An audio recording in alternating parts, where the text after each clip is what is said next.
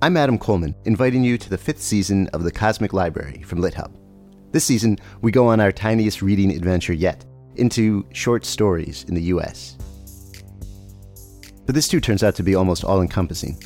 I think short stories are essentially brief encounters with felt life. That's Oxford literary scholar Andrew Kahn, who gives us a deep history of the short story. And we hear from The New Yorker's Deborah Treisman, who explains her work as an editor of short fiction. You know, if you are melding with another person, you don't turn that person into you, but you get to know the ins and outs of that person. So, and it's sort of like that. I always feel involved with the stories. We bounce around between the history and current life of short stories with the novelist Justin Taylor. The nice thing about it going out of fashion is that it really frees you up to relate to it in a different way. This being the Cosmic Library, we make sure to go way beyond U.S. short stories, too. Here's the Washington Post critic, Becca Rothfeld. A lot of Kafka short stories, I think, gesture at or describe sort of nightmarish geographies or architectures. And the actor Max Gordon Moore reminds us just how wild short stories can be, with a reading in its entirety of Wakefield, the intensely strange, classic Nathaniel Hawthorne story. He had contrived, or rather he had happened to dissever himself from the world, to vanish. Get ready for all that and more in a season about short stories, small windows into vast universes.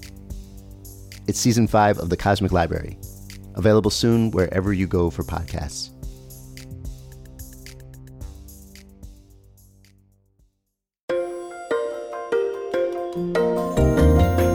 I'm John Burnham Schwartz, Literary Director of the Sun Valley Writers Conference, and this is Beyond the Page. In this episode, we're going to be trying something a little bit different.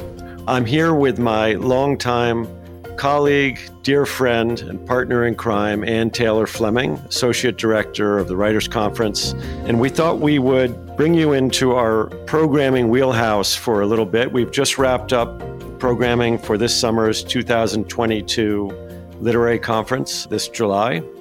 And we are incredibly excited by all the extraordinary writers we have coming and the great breadth of topics, voices, and intellects that we have over the course of the long weekend that the conference will be held over. And we thought we would sort of bring you into both our thinking about how we came up with the program, the great good fortune we had in doing so, but also our particular passions for the writers we have and the talks that we're going to be hearing and why we're so excited to hear certain of them.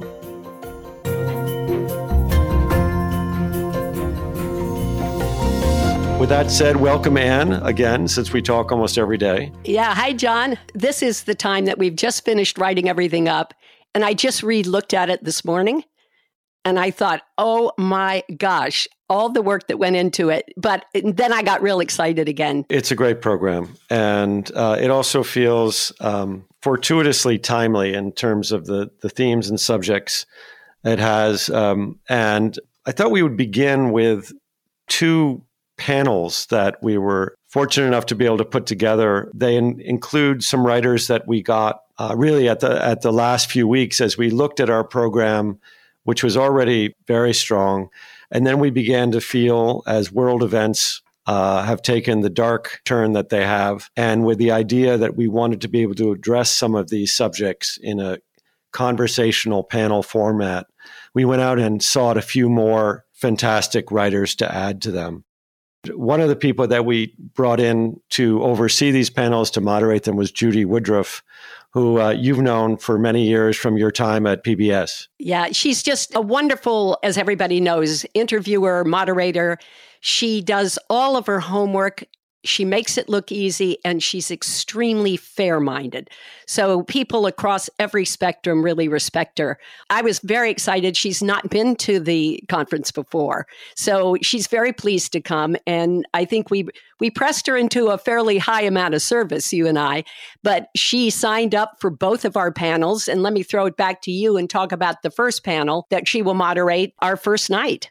Yeah, we're starting that first day with one panel and ending the conference with the other. And the first panel is titled The March of the Autocrats. And I think it won't come as any surprise to anyone listening why we are leaning in that direction to start. And the panelists that we have brought together, very excited about. Stephen Kotkin, who is one of the great Russian scholars of our time and the author. I would say his masterwork among many books is a planned trilogy about Stalin biography. And he's already published 2 of the volumes, and the 3rd is going to come out next year or the year after.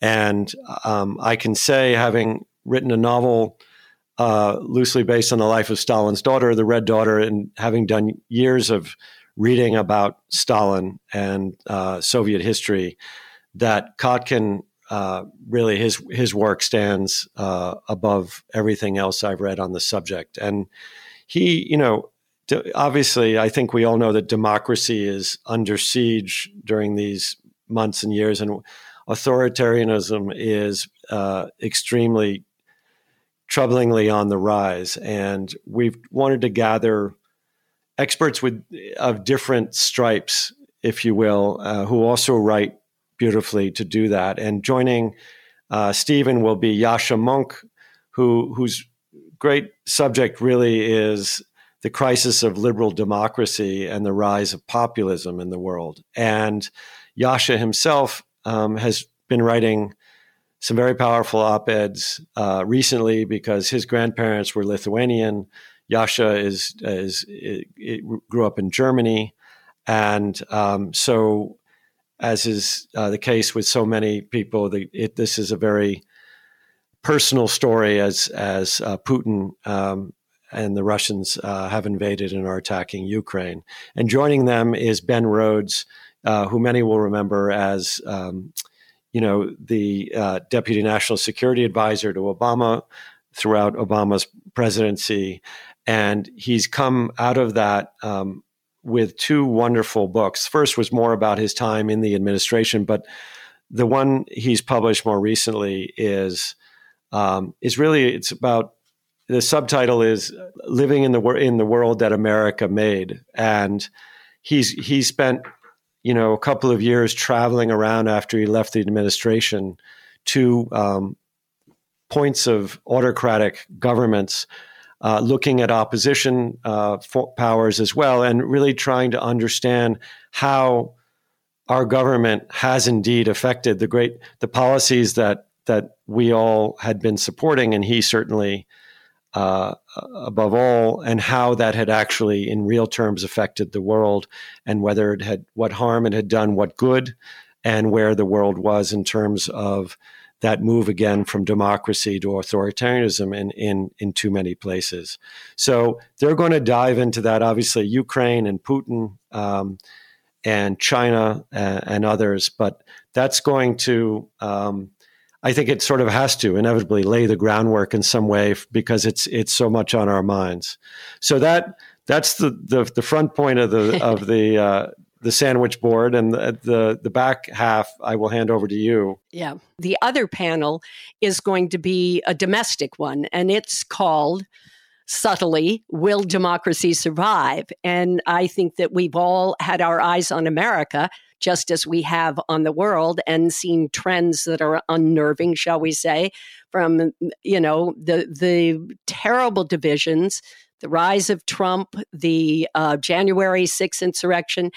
So again, we had just some fantastic people. We had already invited Heather McGhee, who is a social and economic specialist. She has a wonderful original book out called The Sum of Us, which I read early and made a passionate plea to John. We should say one of the things we do with each other is if somewhere along the way you read a book or read about a book, you send up a flare of passion to your partner and say, hey, we got to do this. And that's the really fun part for me is sometimes John is completely in agreement with me, which of course is the best. Sometimes he's not. Sometimes I am not in complete agreement with him. And then we mount these passionate defenses. When it came to Heather McGhee, we were both all in. The book is really about how racism has disaffected the country. It's not a polemic. It's a deeply felt emotional book about the fact that racism has not only distorted the soul of the country, but the economy as well, causing divisions that reverberate through the culture. Other people, Arthur Brooks was one of our late additions and somebody we're really excited about. He represents, we think, a slightly different viewpoint. He was the head of the American Enterprise Institute. He has written a wonderful book, again, about the things that divide us. So he, like Heather, has traveled the country. He has eyeballs on the country. But again, not somebody who's an ideologue, somebody who can air these divisions in a really good way. Last is Evan Osnos, known to many of you, wonderful journalist, New Yorker writer, was a China expert for the New Yorker, has a book out, had a recent book called Wildland about the fury that has beset America. And it's just an extraordinary book. Again, all these people do such unbelievable reporting, but they're also storytellers. I think all these books are really accessible, and that these conversations are going to come as much from the heart as from the head. That's really, really well said, Anne. We talked a lot about, as we put together our groups of writers, we're aware of little veins, of thematic veins, if you will, that we're putting together. And let's say we have 25 or 30 writers at the end, which is normal, I would say, for us. And we have a particular passion or interest in each writer, but at the same time, we're aware of little pods, sort of forming and wondering how we're going to be able to program those without unbalancing, if you will, what we hope is going to be a very full and wider conversation. So obviously, we have autocracy, we have democracy / the crisis of liberal democracy, if you will. And that's one theme that definitely rose to the surface as we added Stephen Kotkin, and Evan Osnos was there, and Yascha Mounk.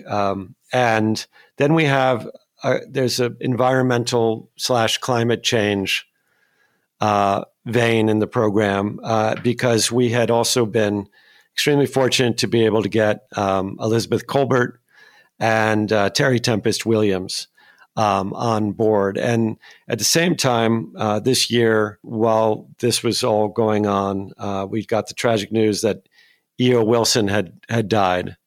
I would say it was tragic, except the man had lived one of the most extraordinary lives, and has left his mark on science and evolutionary biology in a way that maybe a handful of people ever had.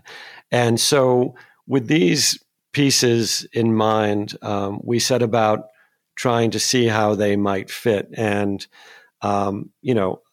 I think you've read Betsy Colbert's books, Under the Sixth Extinction and Under a White Sky, which is called, the subtitle there is The Nature of the Future. It's a sort of companion piece to that earlier book, The Sixth Extinction, but it's not only a warning. It's also an optimistic and imaginative look at how people are trying to embrace the realities that we're facing in order to think up new ways to save the planet. It is more optimistic. It's still very cautionary. But the thing, I just listening to you, I'm struck by something. I think people are looking for hope. And I think, even in the Ukraine panel, even in the democracy panel, even in the climate panel, the people we have are sufficiently thoughtful and mindful of the universe that, in effect, with their own writing, they're trying to change and make a better world. And that may be, a little bit corny, but I keep hearing that, and I know I'm hungry for it. And I think that that's a piece, one of those little veins that you're talking about. Well, I think it sort of gets into the area where, as so many parents, at one point turning to my son Garrick, who's 16, and saying more or less,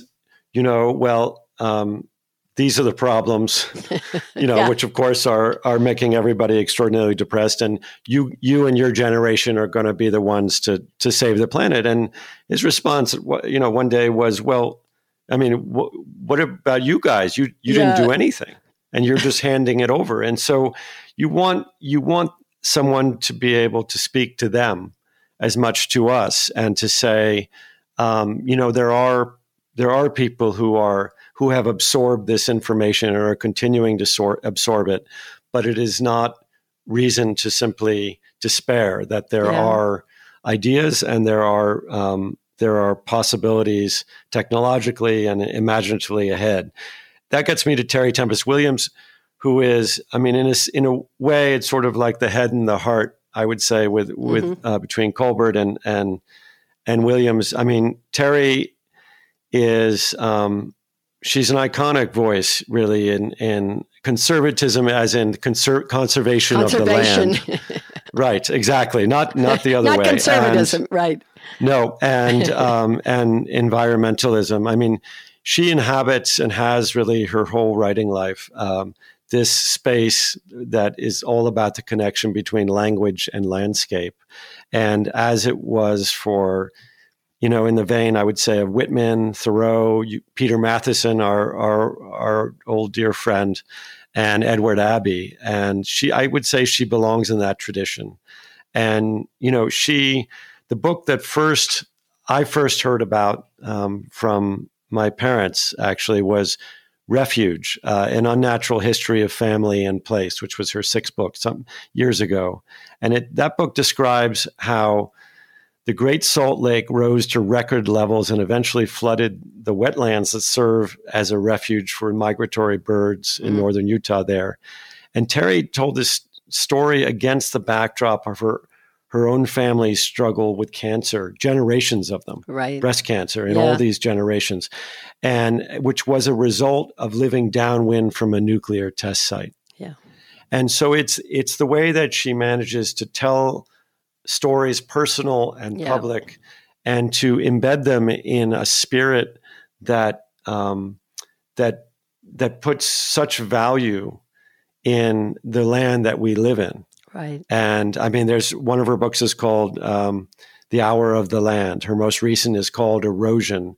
And it's really a book about the erosion, not only of our landscape, but a grief, the grief that comes from that we all have to live with. Yeah. And so she's speaking that way. And she and Betsy are going to have a conversation together, along with each speaking separately, which is really titled The Earth and Us.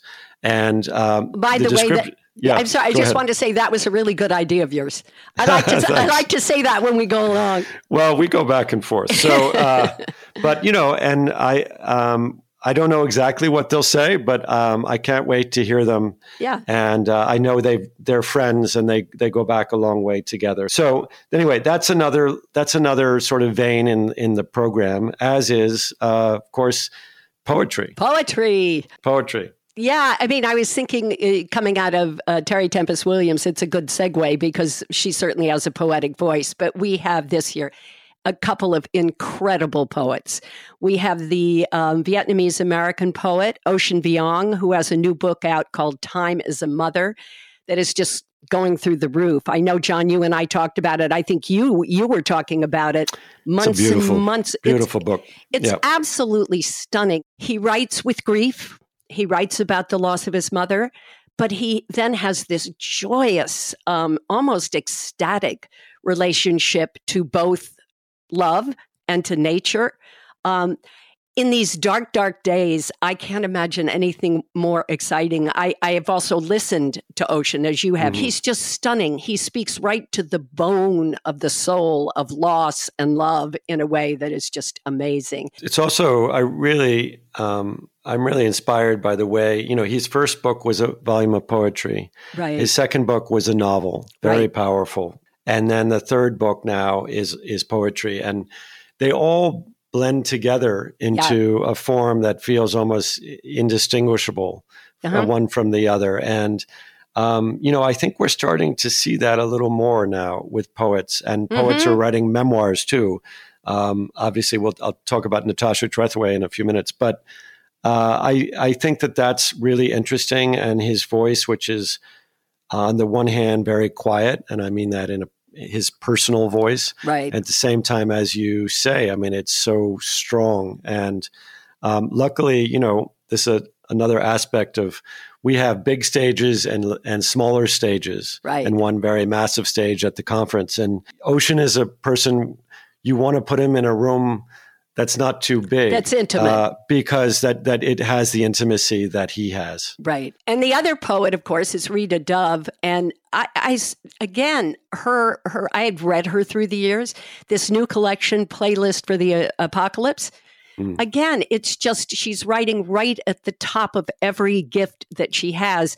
And we're going to do something wonderful. We're going to start the very first Saturday with her reading in the pavilion, sort of a convocation, if you will, from this new collection. And, it was my pleasure to write up this new book. And I said, she's a poet's poet, because her gifts with language are so extraordinary, but she's a poet for all of us.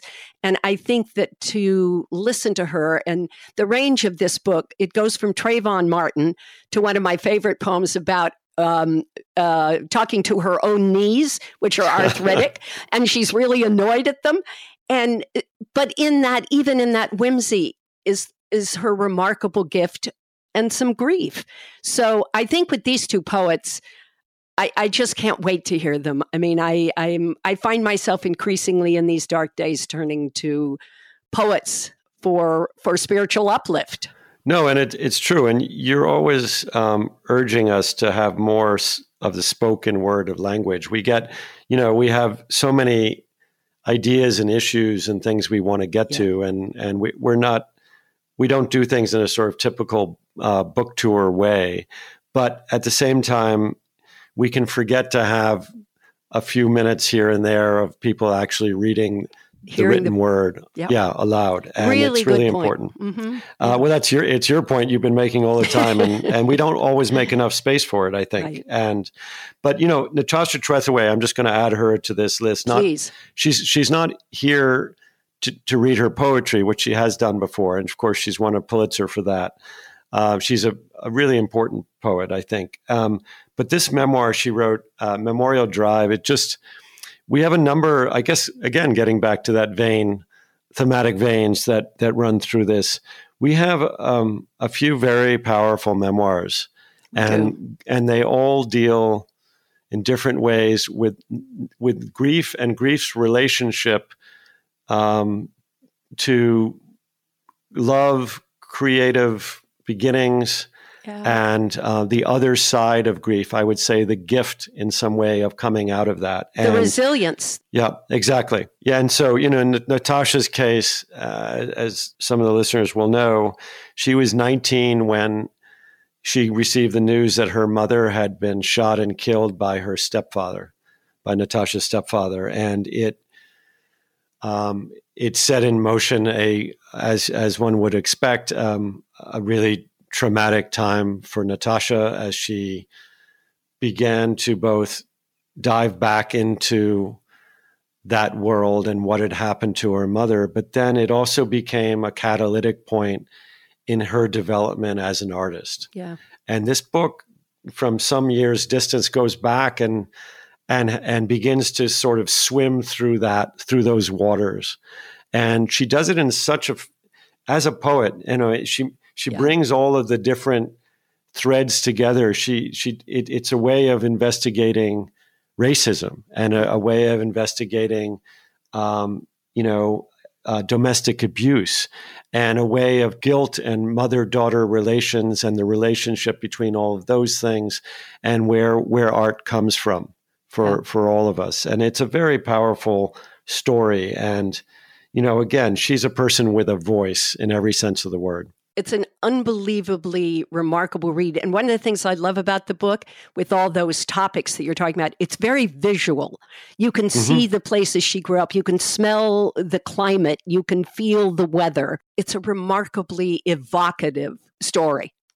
And, moving along in that vein, we have Catherine Schultz, the wonderful staff writer to The New Yorker, and her most recent story is Lost and Found. I mean, I think she first really hit people's radars when she won the Pulitzer for commentary or for feature writing, which was her piece about seismic events in the Pacific Northwest, which sounds like it sounds like a sort of not particularly revealing subject, and yet she turned it into a piece about how we live and what we live with and what we're willing to live with. Yeah, the fear. And the fear. And this is a book, it's a kind of double memoir, and I love the twinned aspect of it. Yeah. And, the first part is the loss of her father, who was this extremely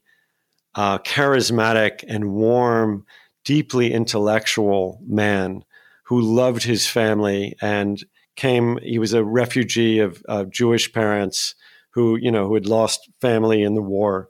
And he had this extraordinary charisma and love of learning. And he was a touchstone to Catherine and to the whole family.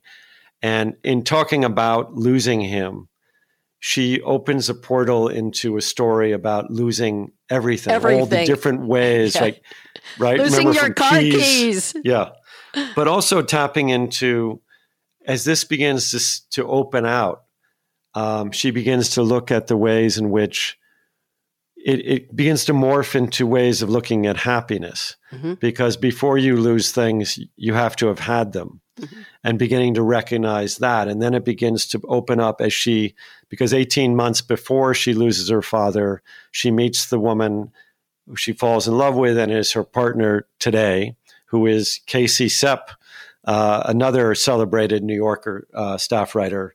And we'll get to her in a moment. Yeah. And so even while she's losing the most important person in her life, she's also gaining the most important person in her life. And that becomes a meditation on the guilt, but also the beauty of having happiness in the midst of grief, which is another reflection on how, when the world is going to hell, as it were, we're also able and in fact required to know happiness too. Right. Again, I was thinking something keeps striking me in her book as well.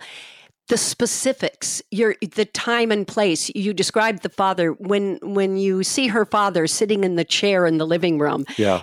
I felt I was there. And it occurs to me that the writing that you and I love, John, has to have specifics in it. It's not just talking about grief, but what did that room feel like? What did that hospital room feel like? What did it feel like the first time she saw Casey Sepp walking down the street? My nerve endings were all riled up with excitement.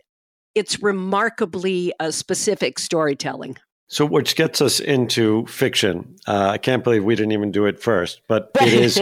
We're all about our panels.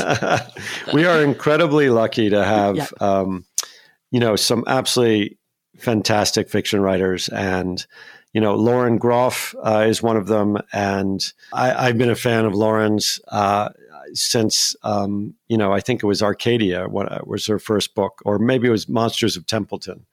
And one of the things about her, many readers know her, of course, from Fates and Furies and now The Matrix, which is her most recent book. And I think she just keeps expanding her talents and the worlds that she's inhabiting. The Matrix really blew me away because, first of all, it's a feminist story set in the 12th century. Yeah. Right? And it's this remarkable young woman who is sort of banished from Eleanor of Aquitaine's castle and sent to become an abbess in England of literally a broken down abbey where the nuns are starving and the place seems about to fall apart. And we watch her grow into her powers, to recognize them and then to grow into them and to decide that she's going to find strength and give strength to these women. Yeah. And in all of their troubles and their sensuality in cases. Yeah. And also to believe in her own visions against the tide of the time. She's such a wonderful physical heroine, too, because she's big, sort of lumpy. Yeah. And I can't say I can't take my eyes off her because I'm not, you're not seeing her. But in effect, that's what it was. Every time Lauren reconjures her, you're just galvanized. Who is this great big lumpy heroine in the making? You know, it's so much fun. But it's so timely. It's set in the 12th century, and it works all by itself, just in that vein, as a wonderful, deeply, beautifully written, deeply entertaining work of fiction. But it's a defiant and very timely exploration of female ambition, power, and creativity in a corrupted world. Yep. And if that doesn't ring a bell, I don't know what's ding, going to. Ding, ding. Right, and holding up, the mirror to our own times. Yeah. In that vein of great big swings by incredibly talented novelists, Anthony Doerr, wonderful person we've known for years, and who, of course, wrote All the Light We Cannot See, that I can't imagine, anybody listening won't have read it, and won the Pulitzer. He comes back some years later with Cloud Cuckoo Land, which is just as wild and imaginative and an idea, as the title suggests, one of those things that only somebody who is totally comfortable in his own skin with his own talents would go for. I mean, it's and one of the reasons we're so excited to have Tony back is because we knew from the beginning that he was going to take this book and turn it into a talk, because Tony always keeps giving.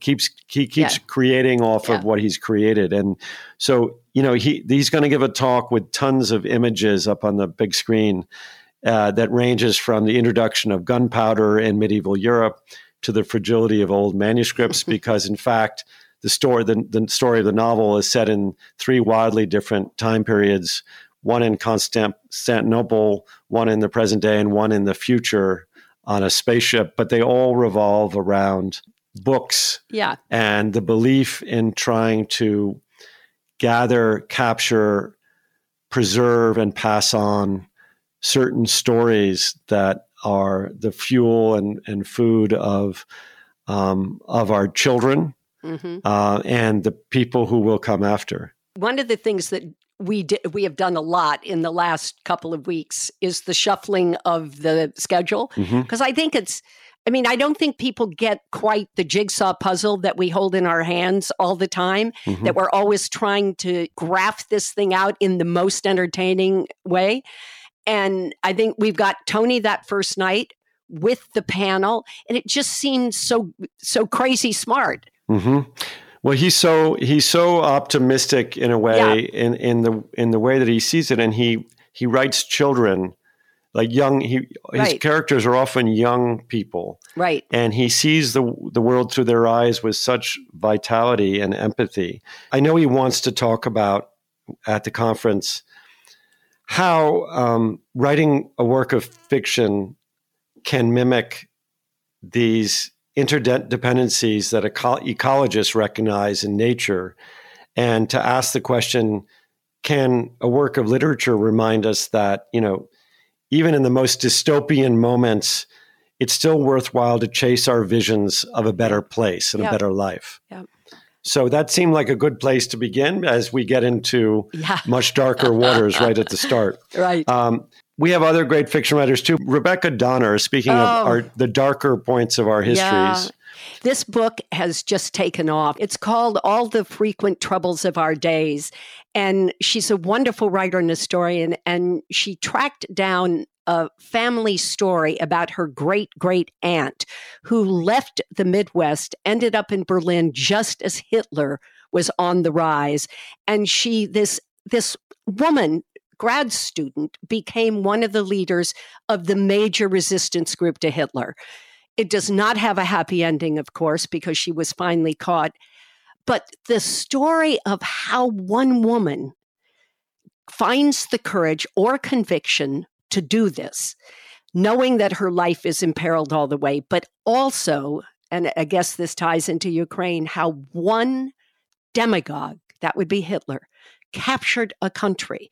She absolutely chases down the arc of his coming to power in a country where when her great-great-aunt first got there, Berlin was a civilized place. right? There were cafes, there was Extremely. literary. Yeah.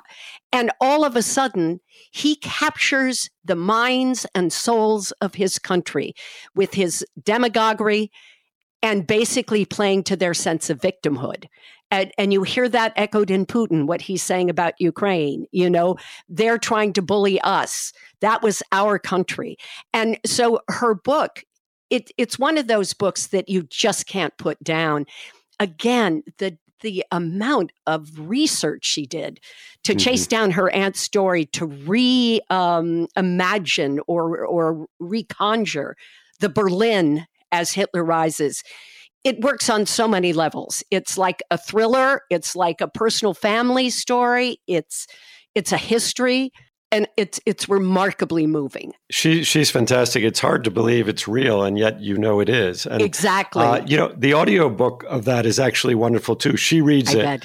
and she obviously has a wonderful German that she has. So the experience of listening to it is fantastic.